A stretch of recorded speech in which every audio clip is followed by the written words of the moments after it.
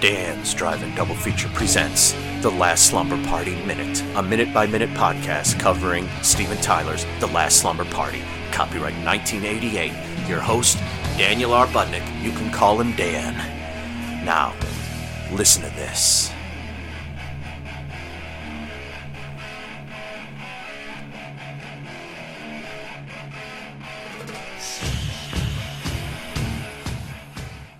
Episode 65, minute 65. Oh, everyone, it's Dan. We are winding down. Dr. Sickler has been called back to the hospital because Mr.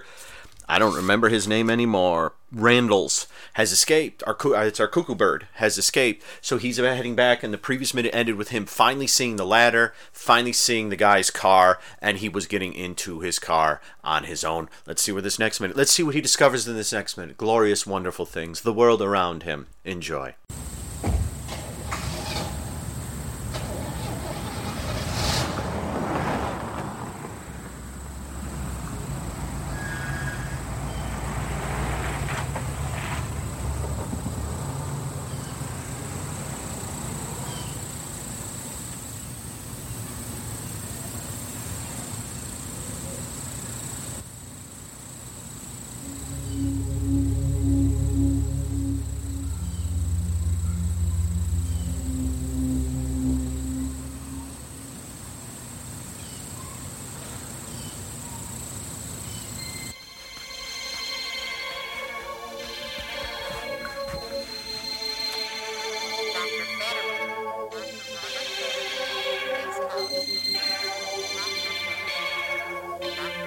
It is official.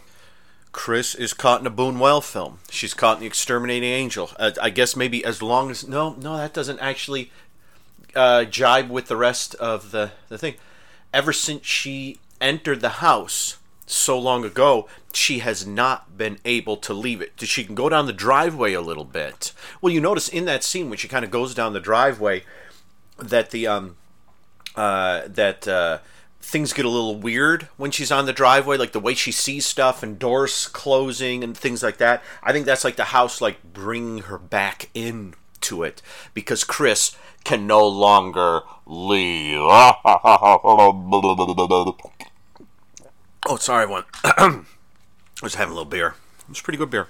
Yeah, we're getting near the end of the movie. I can't have a little drink. Don't judge.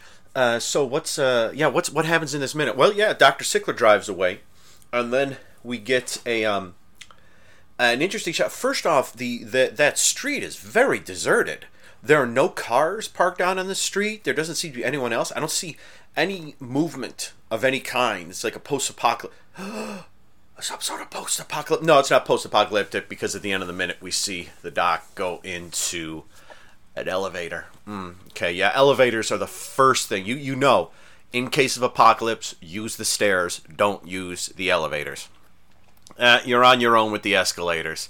You don't want to get to the top of those things where those platforms are and have them drop out underneath you and you drop into the workings. That's the last thing you want to have happen once the apocalypse has hit. But what is happening? Oh yeah, so yeah, it's an interesting shot because yeah, the camera's just on the other side of the street, and Dr. Sickler backs out and he drives away, and then the camera slowly pans up to the house up to the window, up to Linda's window, and then all of a sudden Chris is in there, and she kind of sticks her hand out like, help me, but she kind of pulls. This is another thing. Watch the way she kind of leans out like she's gonna give like a hey and lean way out there, but she kind of goes ah, and then she doesn't make any sound, and she kind of pulls herself back in like she's hitting, like I think there's like this Chris related force field around the wall that she can't get out. Maybe all of them got it. That's how Billy getting dropped out the window ended up hanging by the thing. That's how Scott never left. That's why Scott stayed there for like 6 hours or something without anyone actually acknowledging his presence. That's how Linda keeps like moving from one section of the house to another. You think she's dead, she's not, she's over here, she's over there. That makes sense. The laws of reality have gone once this killer enters the house. The tricky thing, of course, is that at the end of the minute, the killer's no longer in the house. That doesn't mean his reign of terror is over. Because the way, because you see Chris do that, and then you see Chris going down the steps, those awful, wonderful black and white wallpapered steps where the footage looks 1,000 times worse than the rest of the footage, and then you see, on very similar looking footage, Dr. Sickler stop an elevator from closing. He steps in the elevator, and you see the killer's in the corner, and the minute ends with the killer slapping his hand over Dr. Sickler's mouth and putting the scalpel along the neck, and he's about to, he will shortly. And it'll be painful for Dr. Sickler. Oh, well, folks. Oh, gosh. Well, that's that. I talked very fast right there. I think it was the beer. Let me see let me have another sip of beer. Maybe a second sip will slow you down. That's good. No, second sip, I don't think slowed me down. But yeah, we're here for, I like the concept that we can go back now and see that the killer I bet there's something in, that's why they were trying to go after his brain, I bet, because he's the sender. He looks a little like the guy who's the sender, kind of. You know, what's his name? I forget. He played Roland in the first season episode of The X-Files. I forget the actor's name. But maybe he's like the sender, and he's doing all this. Although it is interesting that Chris is the final girl when this is about him taking his revenge on Dr. Sickler's family. Almost like maybe he got the wrong memo, you know, or something, and he's like, oh, the redhead, that's Dr. Sickler's wife. Okay, I will save her for last. He could have looked at some family photos and stuff. There are probably some around the house that he could have checked out. But yeah, he's, the killer is, so let's try just tracing the trajectory. Dr. Sickler gets home. He heads upstairs to get the phone. We see the killer dragging a body around. Dr. Sickler gets the call. Within less than 2 minutes, he's back outside. So what must have happened is the killer must have known that call was about him. So he snuck and maybe hid in the trunk or hid in the back seat of Dr. Sickler. Left. The door was wide open.